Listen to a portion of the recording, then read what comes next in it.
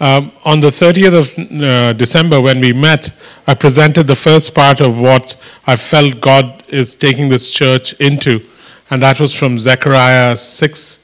And today we talk about another part that God wants us to understand about what 2019 will look like for Acts 29.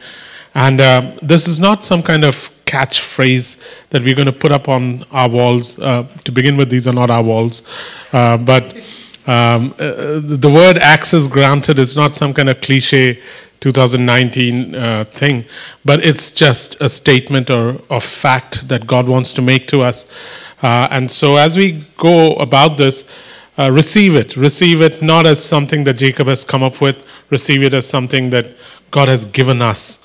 And receive it first as a people so that you may be able to receive it then as an individual.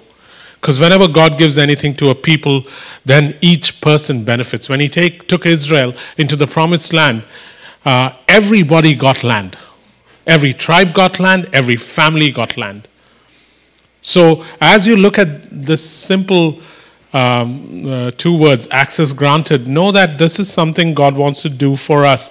He's not shaping us into something. He's saying, I've shaped you into something. Now I want to grant you access. I want to grant you access.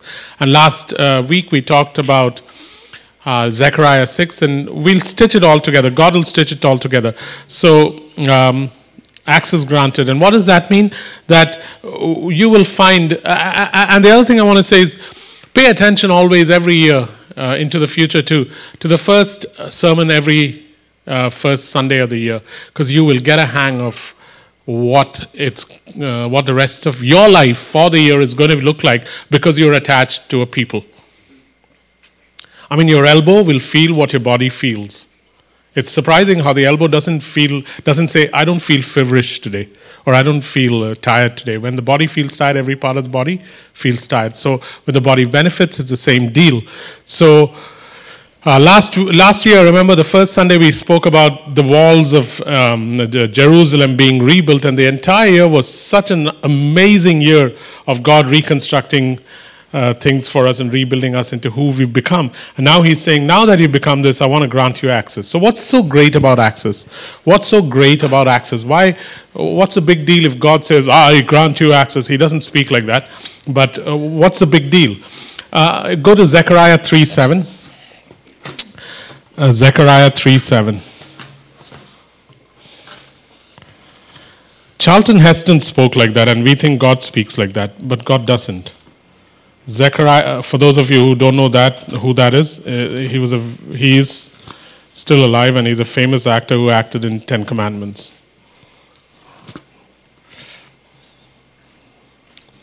Zechariah 3:7.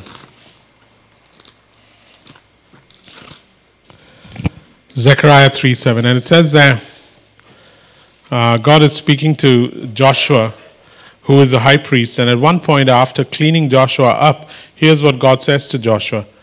In verse 6, the angel of the Lord gave this charge to Joshua. This is what the Lord Almighty says. If you will walk in my ways and keep my requirements, then you will govern my house, have charge of my courts, and I will give you a place among those standing here. You will govern my house, you will have charge of my courts, and I will give you a place among those standing here. The intent of granting access is so that God can say, okay, now you've come to a place where I can put you in charge of some of the things that I want to do in the universe. And I deliberately use the word universe. God is saying that now that you have become what you have become, I want to grant access. It is the same thing that parents do when their children come to a certain age. They give them access to sometimes bank accounts. They give them access to their cars. They give them access to certain things that they would not otherwise give their children. Why? Because a child has come to a stage of maturity. Till you come to a stage of maturity, you're just like a servant. Galatians chapter 4. But when you come to a stage of maturity, then God says, now I grant you access. They give you the code to your bank, the code to the door. You don't give it to kids. I remember giving Don once the code to my phone, and he shouted it across the corridor. Remember, Don? And then I had to change my phone code. Well, once you come to an age of maturity, then it's... Sorry, that didn't work out. The segue didn't work out at all. So once you come to an age of maturity, then you're able to grant access. So when God says access granted, think of this, guys. We may not be able to imagine it fully yet. We can always imagine things on December 31st because they've already happened. But here is what God is saying. Hey, Acts 29, I would like you to administrate on my behalf things here on earth in certain places and things in the universe. Why do I say universe? Because one, God is king over the universe. Two, the demonic realm does occupy the universe. So it's a very deliberate usage of that word.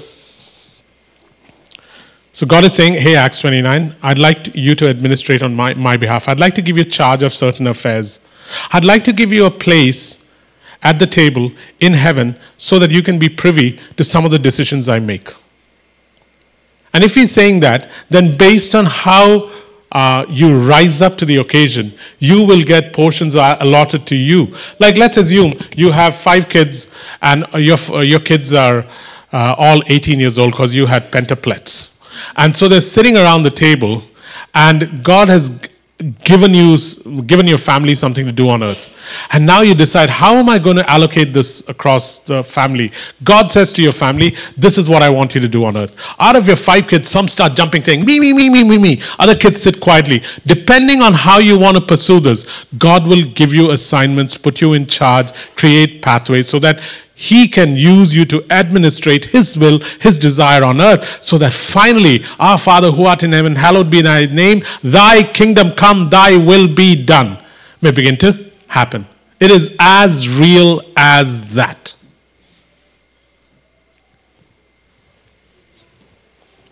It's as real as that. If you want to simplify it, think of your boss trusting you at work.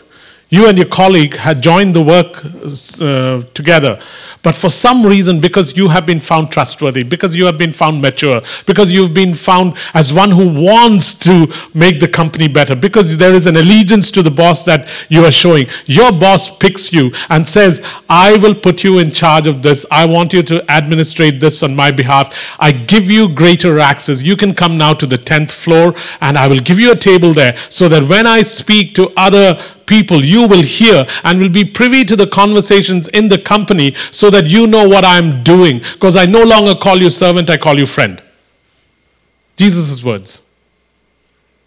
This is what Acts 29 is being invited into. And what is Acts 29? You can't even ask that question because you have to ask the question, who is Acts 29? Because Acts 29 is a people.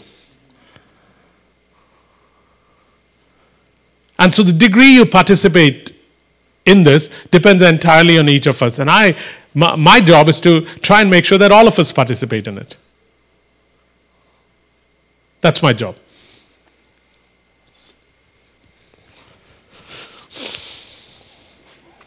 Heidi had a dream. Sounds like Martin Luther had a dream. It's a little less important. Heidi had a dream, and just a couple of nights ago. And in the dream, she's seeing something in the future for Acts 29. And she mentioned some of the people she saw in the dream. And it thrilled my heart because some of you are there. I thought to myself, great. So you guys aren't going anywhere. Some of us. Yeah. Some of you were there in the dream. And I thought it was great. I don't want to mention it because I'll prejudice you from leaving. But I'm trusting it's a God dream. And so I was thrilled to know that some of you will continue being here. Even when you try to leave, it won't be possible. Paul put it this way in Ephesians 3:9. He said, we have been appointed as stewards of the mysteries of Christ. We have been appointed as the stewards of the mysteries of Christ. Sure, he was talking about his apostolic commission. But really, all of us have been appointed as stewards of the mysteries of Christ. At the end of the day, what does it mean to have charge of his courts, to govern his affairs, to administrate on his behalf? You still are a steward. And the thing with stewards is everybody likes being a steward, but what they don't realize is stewards have to be responsible and accountable, and when they don't do well, they get cast out into the outer darkness. So, as enthusiastic as you are about being a steward, just remember to be as enthusiastic about being accountable and responsible. So that's why the whole idea of access is important. And things in heaven and therefore on earth will be shown to us. One of the reasons I made you read Revelation chapter 4, verse 1 is the first line there, which says, and then I heard a voice from heaven saying, come here and let me show you what is about to take place. That is critical to access. Right? Sorry? Revelations 4:1. Come up here and I will show you what is to happen. And once you see what is to happen in heaven, you will also know what is to happen on earth. This is not very complicated, guys. If you're on the 12th floor of your building, which happens to be the boss's office, and you see what the boss is doing on the 12th floor, you also know what's going to happen in all the 11 floors below you. And that's why God is saying, come up here. Access granted.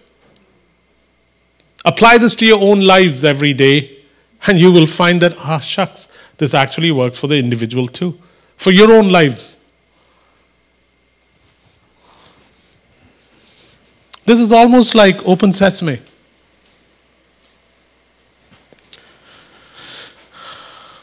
Once you have access, guys, do you know what you have access to? It's brilliant. You have access to His ways and thoughts. You have access to His ways and you have access to His thoughts. And when a man has access to the ways of God and the thoughts of God,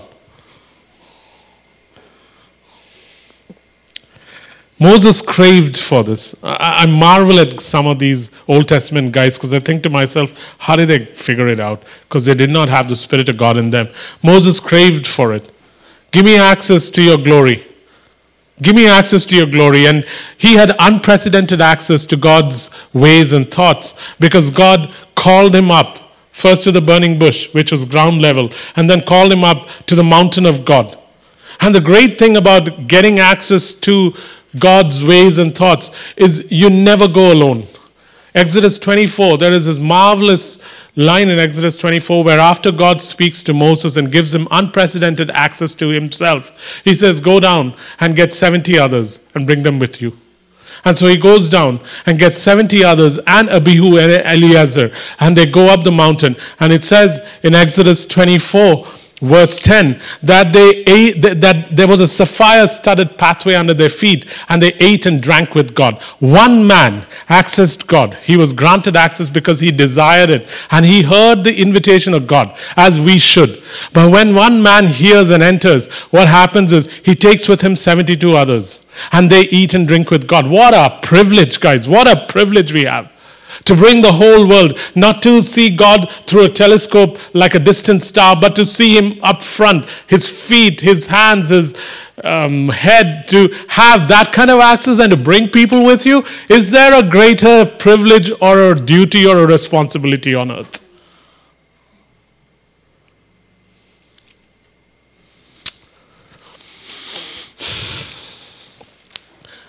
The answer would be no.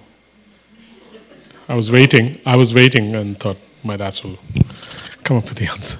Okay, so now that we kind of know what's so great about access, and we'll flesh that out more as God allows us to, let's look at what grants access. What grants access? What needs to happen to grant us access? What are the conditions for access? The first one is very simple: favor. Favor. What grants access? Favor. The scepter of favor. The scepter of favor. The scepter. The E goes depending on where you're from. It goes before or after the R. The scepter of favor.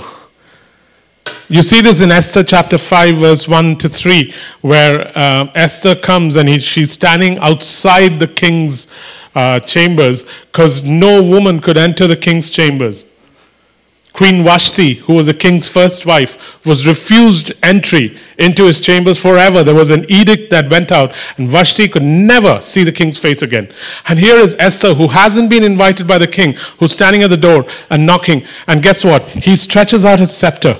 And in stretching out his scepter, he says, you are favored, come in. And she touches the tip of the scepter, and she says, King, this is what I want. One of the things that grants us access is simply favor. And this favor has been provided for us through the fleshly slain blood pathway that God created through his son Jesus in Hebrews 10 verse 19 and 20, where it says that Jesus Christ has been freshly slain and has provided us a pathway into the Holy of Holies so that we can approach him with boldness and with confidence. And so one of the first things that grants us access is favor. Know that for whatever reason, this is our time of favor. This is our time of favor. Take advantage of it. I intend to take full advantage of this. Not just for myself, but for us. And you must think like that too. I will take full advantage of this, not for myself only, but for us. What do you do when such favor is given? What do you do when such favor is given? What you do is when King Xerxes saw Esther come in and granted a favor, he said, "What can I do for you? Ask anything up to half the kingdom." And if God is saying the same thing to us, I would say, "No, Father, bad deal. I don't want half the kingdom. I want exactly what you offered Jesus in Psalm 2 verse 8. Ask of me, and I shall give you the nations as your inheritance and the ends of the earth as your possession." That is what we want. That is what we want. We don't want half kingdoms, a few $1 million. All that follows after, you guys. Seek first and everything else follows after. That is what we are asking for. When favor is shown to you, ask. But ask wisely. There was a prophetic word over Betty yesterday.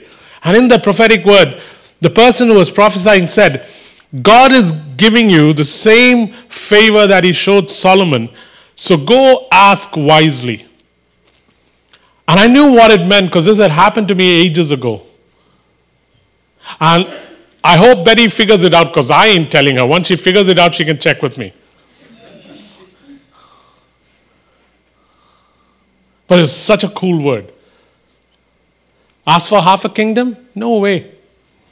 Ask for the nations as my inheritance and the ends of the earth as my possession.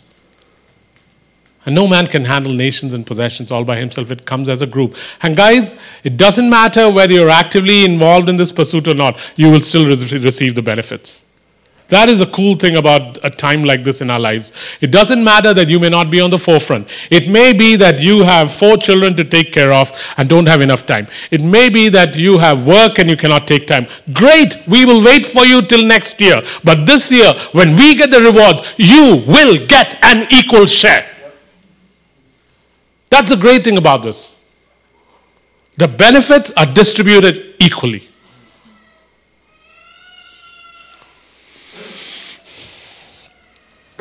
See what happens when I say 4 children. Sorry, Dano, I wasn't picking on you. The 4 children just came out. If it was in Vernon, I would have said 5. What grants access? Right living, right thinking. Zechariah 3. Right living, right thinking. Right living, right thinking. Go to Zechariah 3. And look what brought Joshua the high priest to a place where he had access. Starting Zechariah 3 verse 1. Then he showed me Joshua the high priest standing before the angel of the Lord, and Satan standing at his right hand to accuse him. The Lord said to Satan, "The Lord rebuke you, Satan. The Lord who has chosen Jerusalem rebuke you. Is not this man a burning stick snatched from the fire?" Now Joshua was dressed in filthy clothes as he stood before the angel. The angel said to those who were standing before him, "Take off his filthy clothes." Then he said to Joshua, "See, I have taken away your sin, and I will put rich garments on you."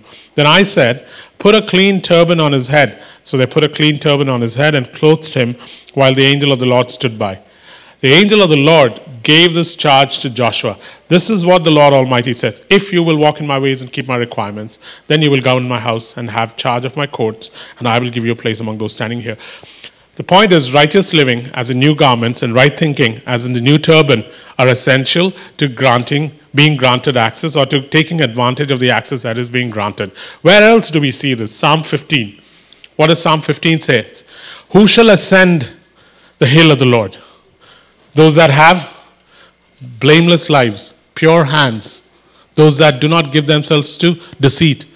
So there is this thing called right living and right thinking that allows you to ascend, to access what God is giving. And therefore, wouldn't it be right then that when I or you deviate from right thinking and right living this year, that we have a responsibility to upbraid, admonish, correct, strengthen those that are leaving right thinking and right living? Don't you think I have that right as a pastor? And don't you think you have the right as a member of the body? You do. So expect it. Yeah. Since right thinking and right living is what will give this access, if I, as one who shepherds this church under Christ, find that your thinking is not right and your living is not right, I then have a responsibility to upbraid you, admonish you, correct you, because your right thinking and right living is critical to our progress. And you, by the same token, have the right to call me on it if you find that I'm not walking that way. Only you'll have to do it gentler. Yes. Do unto others as you would like done unto you. But expect it, as I was thinking of this, I was thinking, if I do not do this, I'm being highly irresponsible and I'll be held accountable. So expect it a little more than you expected it in 2018. Yeah? You still want to continue coming to Acts 29, James? Cool. Thank God you brought no friends today.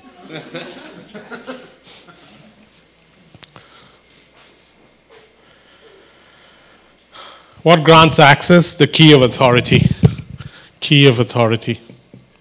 Key of authority.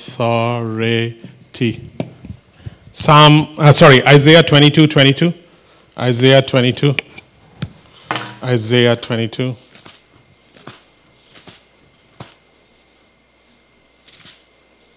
I'm checking to see if any of the young adults are falling asleep. No, they'll all look awake. Where's Jeevan? Oh, he's there. Okay.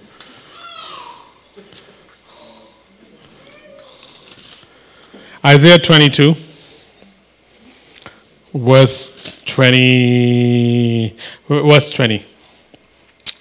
In that day I will summon my servant Eliakim, son of Hilkiah. I will clothe him with your robe and fasten your sash around him and hand your authority over to him. He will be a father to those who live in Jerusalem and to the house of Judah. I will place on his shoulder the key to the house of David. What he opens, no one can shut, and what he shuts, no one can open. Access is granted when you are given the key of authority. Just think of that, Just think of what it means. Guys, just for a moment, imagine that everything I'm saying is actually God. Just for a moment, think my name is Isaiah John or Jeremiah John. That I'm actually a prophet sent from God. Yeah, think of that for a second. Rachel is actually thinking that. And so, if that is the case and what I'm saying is true, listen to what God is saying. God is saying that, listen guys, I am giving you a key of authority so that when you open things, they can stay open. When you shut things, they can stay shut. And I'll give you the places that you must go to use this. Think of what an amazing responsibility that is. Think of a key being placed on your shoulder. Because this is being given to a church.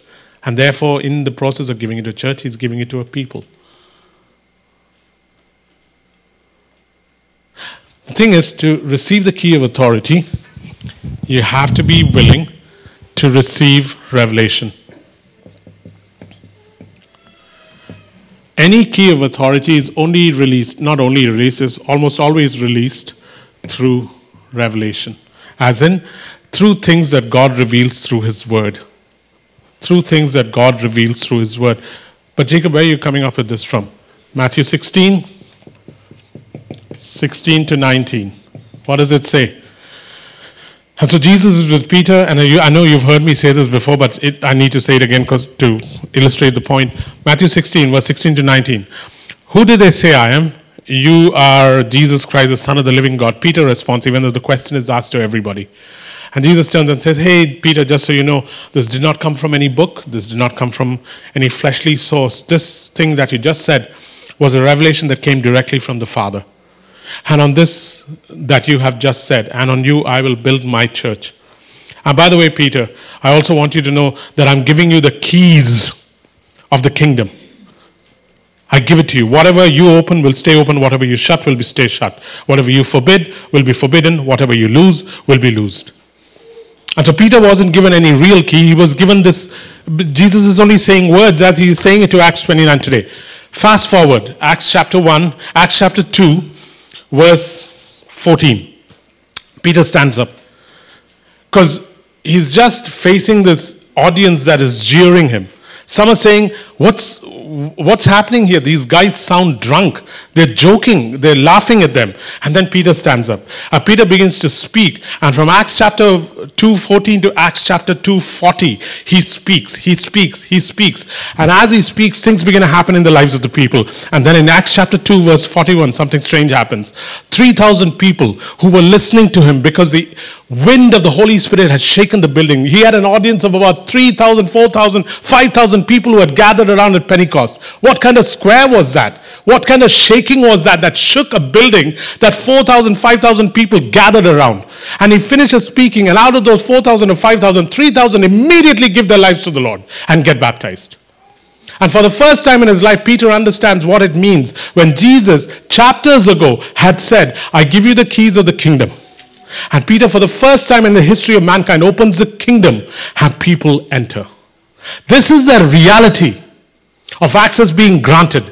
When a church is granted the keys of authority, because the church has been willing to receive revelation, but receiving revelation is not enough. One must receive revelation and must be changed by the revelation. Any revelation that leaves you holding it without being changed by it is sheer knowledge, and knowledge puffs up, and your end will be worse off than had you not heard it.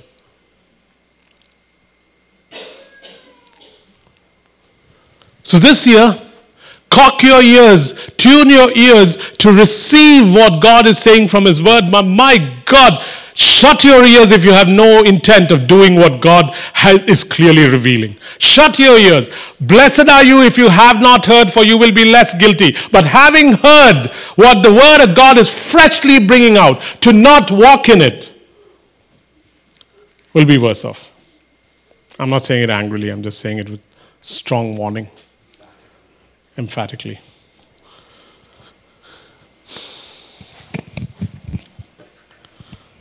What grants access? Gifts. Hey, everything I say to you applies to me. And I will be held twice as responsible if I don't fulfill this. Because a teacher is held twice as responsible, and he's disciplined twice as much. So do not think that I take this lightly when I say it to you. What gives access? Gifts. Gifts. I mean, I invited a couple home recently, and they brought a whole box of Purdy's chocolates. You think I won't invite them again? What have you done for me lately? At least on the recording, they won't know who I'm speaking to, Sheldon. So, the point is this, guys. Proverbs 18, verse 16 says that gifts bring you before great men. Gifts bring you. Your gifts create room for you, and they bring you before great men. What grants access? Gifts grant access. Gifts grant access. Your gifts create room. What gifts are we talking about? Your spiritual gifts, your business acumen, your talents, your skills, certain aspects of your personality that are God-given create room for you. Not in the church. In the church, you already have room. I'm saying out there in the world. So whether you're getting old, whether you're retired, whether you're semi-retired, whether you're not retired, use your gifts. It creates room for you and brings you before great men. So what's the big deal with being brought before great men? Guys, great men with the stroke of a pen can open doors for you that you would have to struggle to open otherwise. Daniel found this out. Joseph found this out. That all that it took was for Nebuchadnezzar to say, from this day on, God Almighty will be God of this nation. That's it. You can't worship any idol from now on. When Dano and I went to Bhutan many moons ago, the king of Bhutan, on the day we were arriving or a day before that, declares that it's going to be a whole month of vegetarian food. You have no idea how difficult it was for the next 4 days. Had I known that, I'd have postponed the mission trip. But for 4 days, we got nothing, man, just plain vegetarian food. But the king had the right to decree it.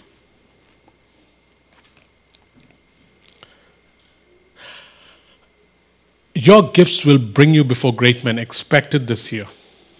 Expect access through your gifts. If you're working at a job, begin to think a little bigger. Begin to think a little bigger.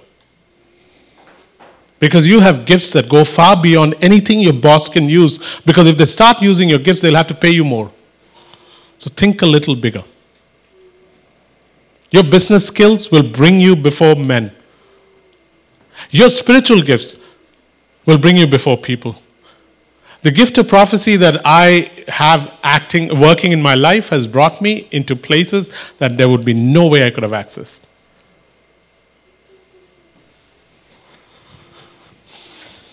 What grants you access? Obedience. Obedience. Immediate obedience, regardless of personal cost, brings you great access. Immediate obedience, regardless of personal cost or effort or outcome, brings you great access. Immediate obedience without thought for personal cost, personal effort, or outcome brings you great access. Genesis 15:18. God says to Abraham, listen, I want you to bring me a sacrifice, and I'm going to do something amazing in your life. And so Abraham brings a sacrifice, and he lays it there. This is in the morning. Nothing happens. Nothing happens. Nothing happens. It's getting dark. Nothing happens. Vultures and birds of prey are coming. Nothing happens. Abraham has a towel in his hand and is running around, up and down, this old man at 75, chasing these birds away. Nothing happens. And then a deep darkness falls over Abraham. And then finally, as the deep darkness falls over Abraham, a torch from heaven comes. And the torch goes right through the sacrifice, separating it.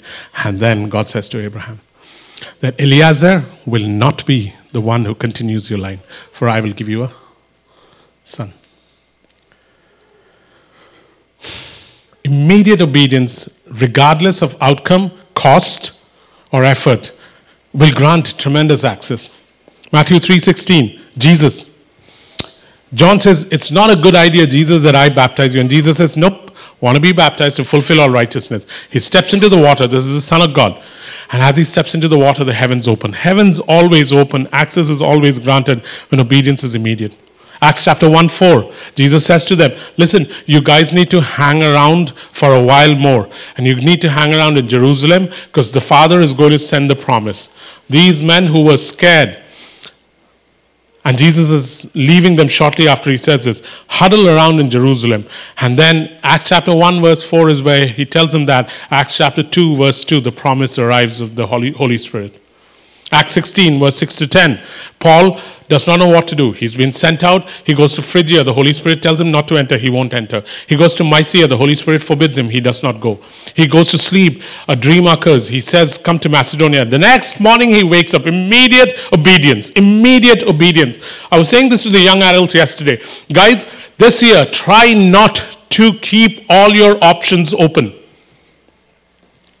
Try not to keep all your options open. It's the way we work. We keep all our options open so that we can choose what may be the best. We juggle the options. Which one would work? Which one would work? As long as you keep all the options open, you always have the choice not to obey.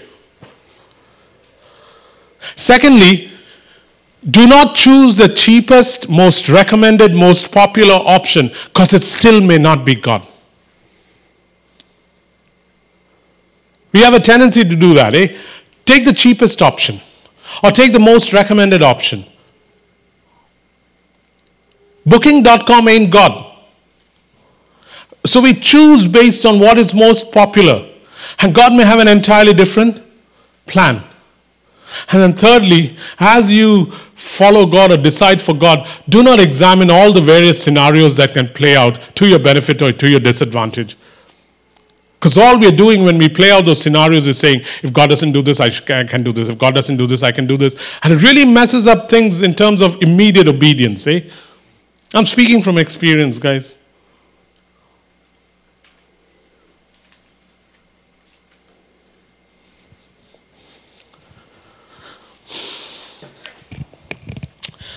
I quoted this line long ago. The obedient believe, the believing obey.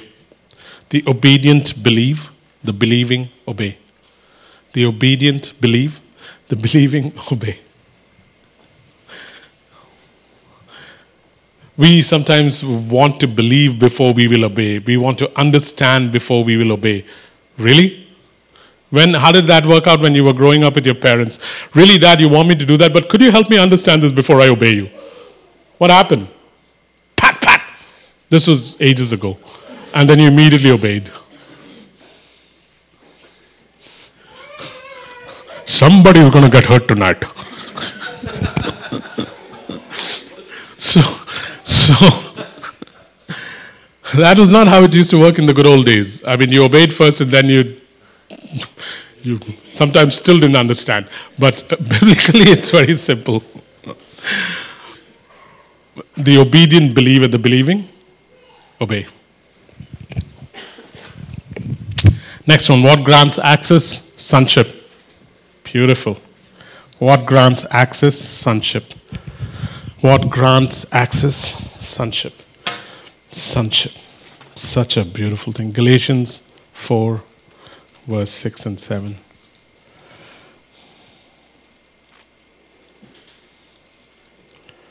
Galatians 4, 6 and 7.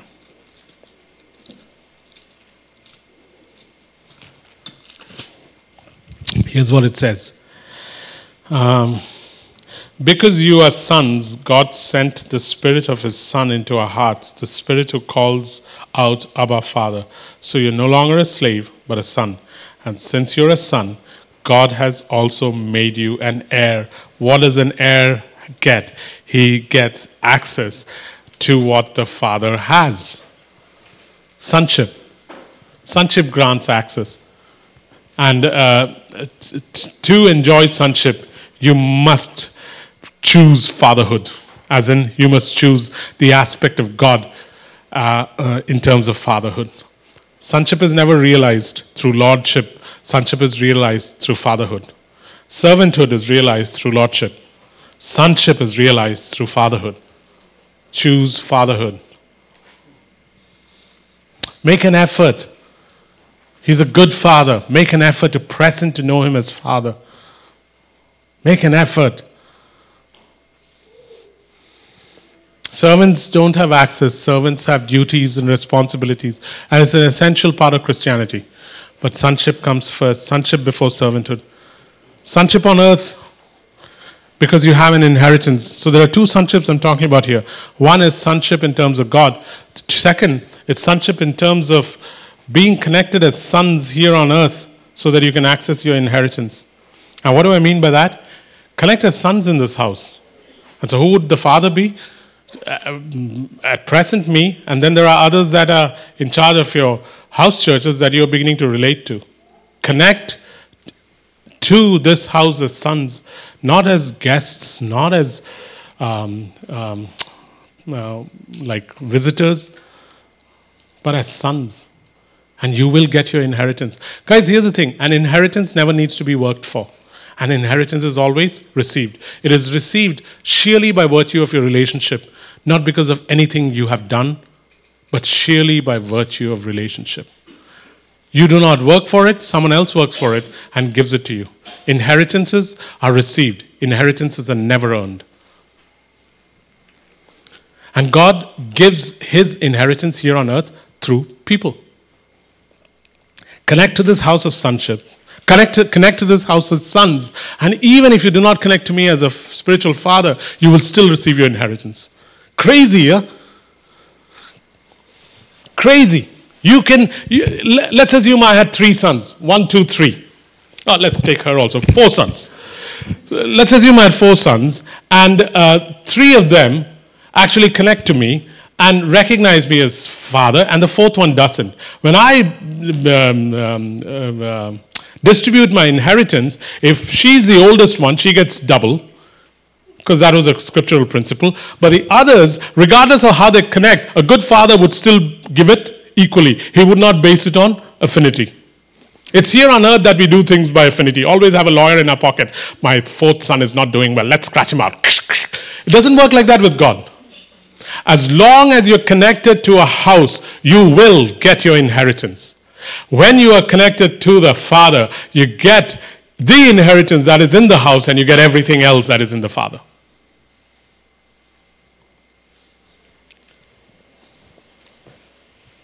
It's a really great principle, guys. Otherwise, you will strive to earn it as elder brothers or compete for it as orphans. Luke 15:31.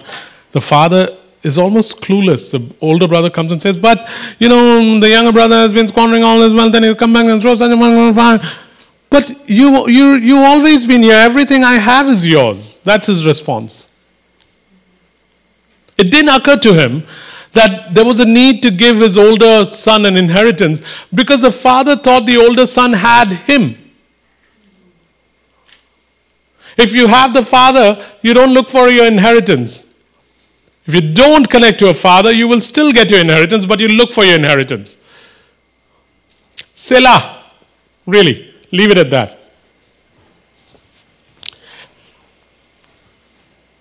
Fathers and sons on earth are built through relationships. It takes time. And this church is blessed in having one who is trying hard to reflect the Father's heart, is a father by heart to this church. I'm talking about myself. And is raising other sons who are stepping into the place of fatherhood. Young guys and older guys some are 24 and some are 54. Blessed are we that we have generations that are rising up this way. And I'm constantly trying to reflect the Father's heart to you, to be like a father to this house. And I say it with absolute modesty and much pride.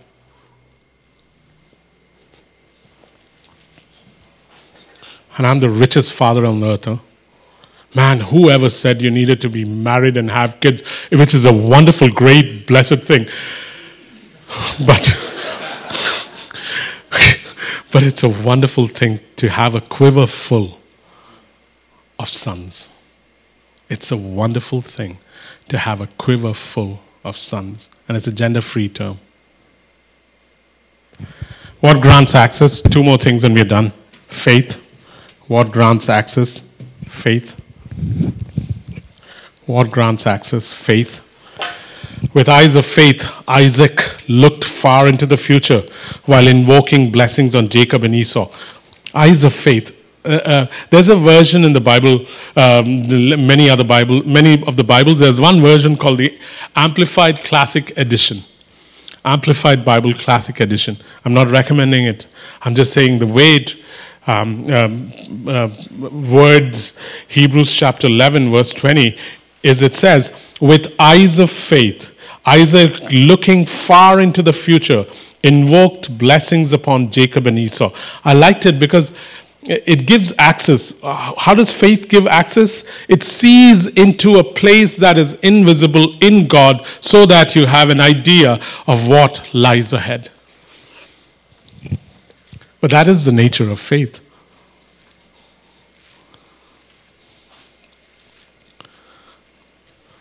Because of faith, Joshua saw that the walls of Jericho would fall. And there's a very strange verse in Hebrews chapter 11, verse 24 or thereabouts, where it says, Moses set aside the pleasures of Egypt and suffered because he wanted to take on the sufferings of Christ. Really? Is that Paul coming to the conclusion, or the writer of Hebrews coming to the conclusion, or did Moses actually see something? Where he says he wanted to share in the sufferings of Christ. Moses did talk about a prophet that would come after him, but did he really see as much? And if he saw it, how could he have seen it except with eyes of faith? Eyes of faith give you access, man. Some received their debt back. Some obtained freedom. Some conquered enemies. Some quenched fires. It goes on to talk about what is access through faith. It's a strong thing in this church, faith. But when I was going through the notes on faith over the last few days, I realized, gosh, I've forgotten some of it. We might have to revisit it every now and then. Teleos that we did many years ago actually was pretty good in hindsight. And the video quality was really great as long as Derek was behind the camera. Just wanted to give a shout out to you, Derek. And last one, what grants access? This is not the last one, this is the last one that I could come up with. There might be more. The last one is access is granted through covenant. Access is granted through covenant. What do you mean? Psalm 133. Psalm 133. It says that if you want to access what flows down from the head, you have to be part of the one body in which you are united. Psalm 133 is beautiful. It says, how blessed are they that dwell together in unity. The oil that is poured upon the head now flows down the beard and flows down the garments. We cannot receive anything from the head if we are not connected to the body.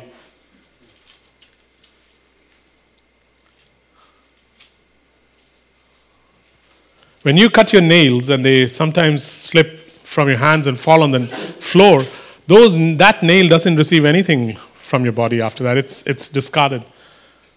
The idea is be connected to the head. And doesn't matter how small a part you are, you will receive from the head. And so one of the things that allows us to access God and access the things of God is to be connected to the body. And connected to the body, please remember, connecting to the body is not turning up on Sundays. That is just turning up on Sundays. Connecting to the body is to be vitally connected, where it's difficult to not want to be together. I think when Emily went to Lethbridge, one of the text messages she sent was, like she's going home and she still misses us. That's a good thing, eh? Yes. Oh, well, I didn't. That was not my response, but I'm glad that some of you think so. But the point is vitally connected, whereas Sunday won't do. And so when you access, when you're a part of the body, you can access the head. And if you can access the head, look at what you can access. You can access the mandate God has. You can access the traits God has for that body. You can access the rewards God has for the body. You can access the benefits God has for the body. You can access the gifts God has for the body. Did you just hear that? There are 3 different categories, and all 3 are very different. One is rewards, one is benefits, one is gifts. It's amazing, how your kids actually get rewards, benefits, gifts.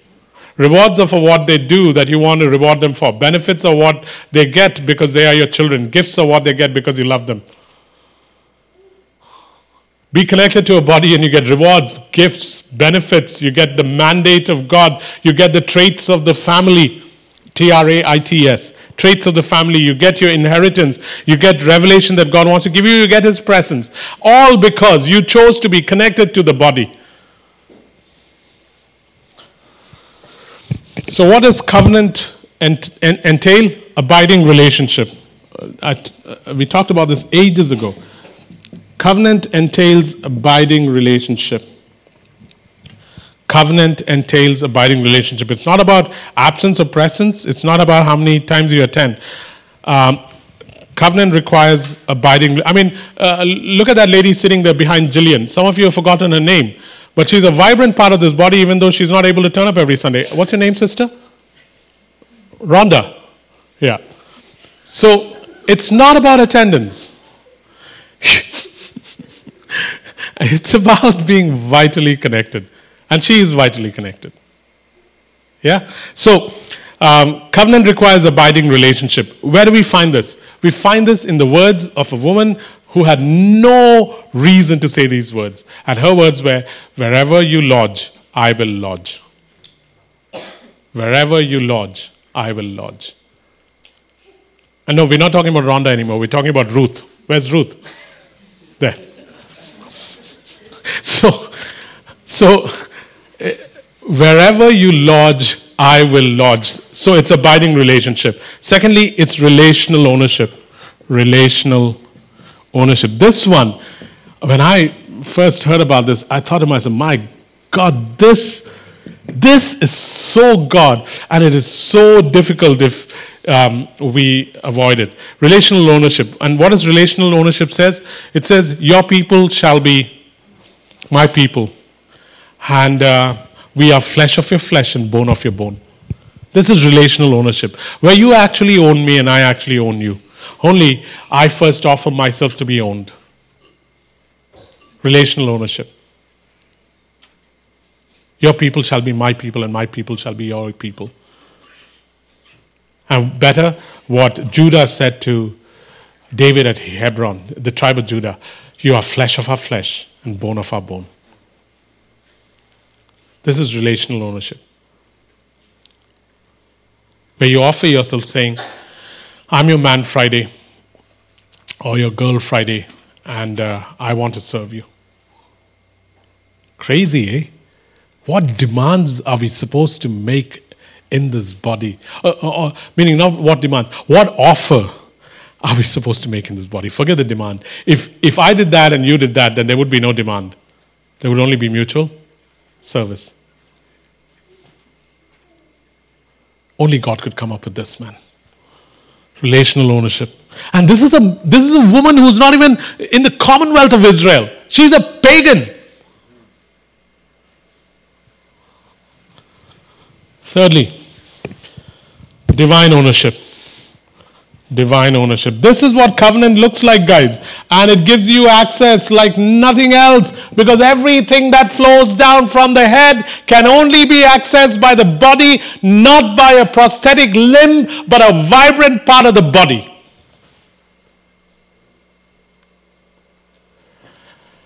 Divine ownership. And she said, your God will be my God. Fourth one.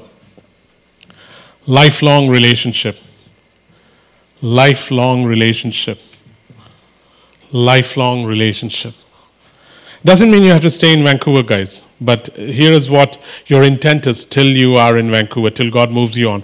Where you die, I will die, and there I will be buried. Where you die, I will die, and there I will be buried. My God, I would so desire these relationships in my life. I pray, God, that you desire it and that our desires come to pass this year to an extent that we have not yet known. Lifelong relationship, where you die, I will die. And the last one is uninvited pursuit. Uninvited pursuit. Uninvited pursuit, where she says this, saying, entreat me not to leave you or to turn back from following after you. She didn't say, so do you really want me to come along, Naomi? Really? Like, are you sure? What's in it for me? Like, you didn't wave at me last time I was here. I mean, nobody even came and said hello to me. No, she's saying, entreat me not to leave you. Please let me follow you. It goes so against the grain of, I didn't feel welcome.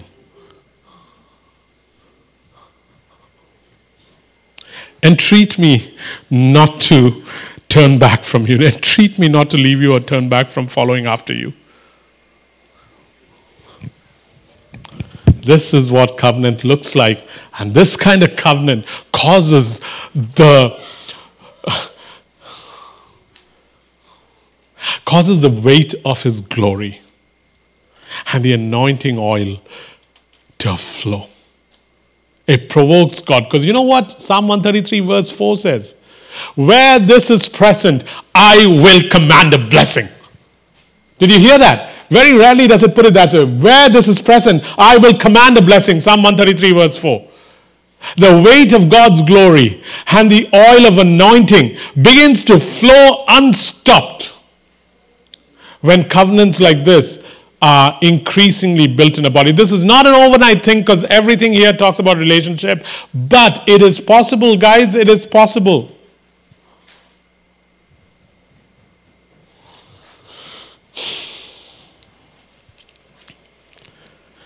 The strange thing is, because of these statements, Ruth, who was someone who lost her husband, who was childless, who was an outsider, who was a pagan, now has her adversity dismantled.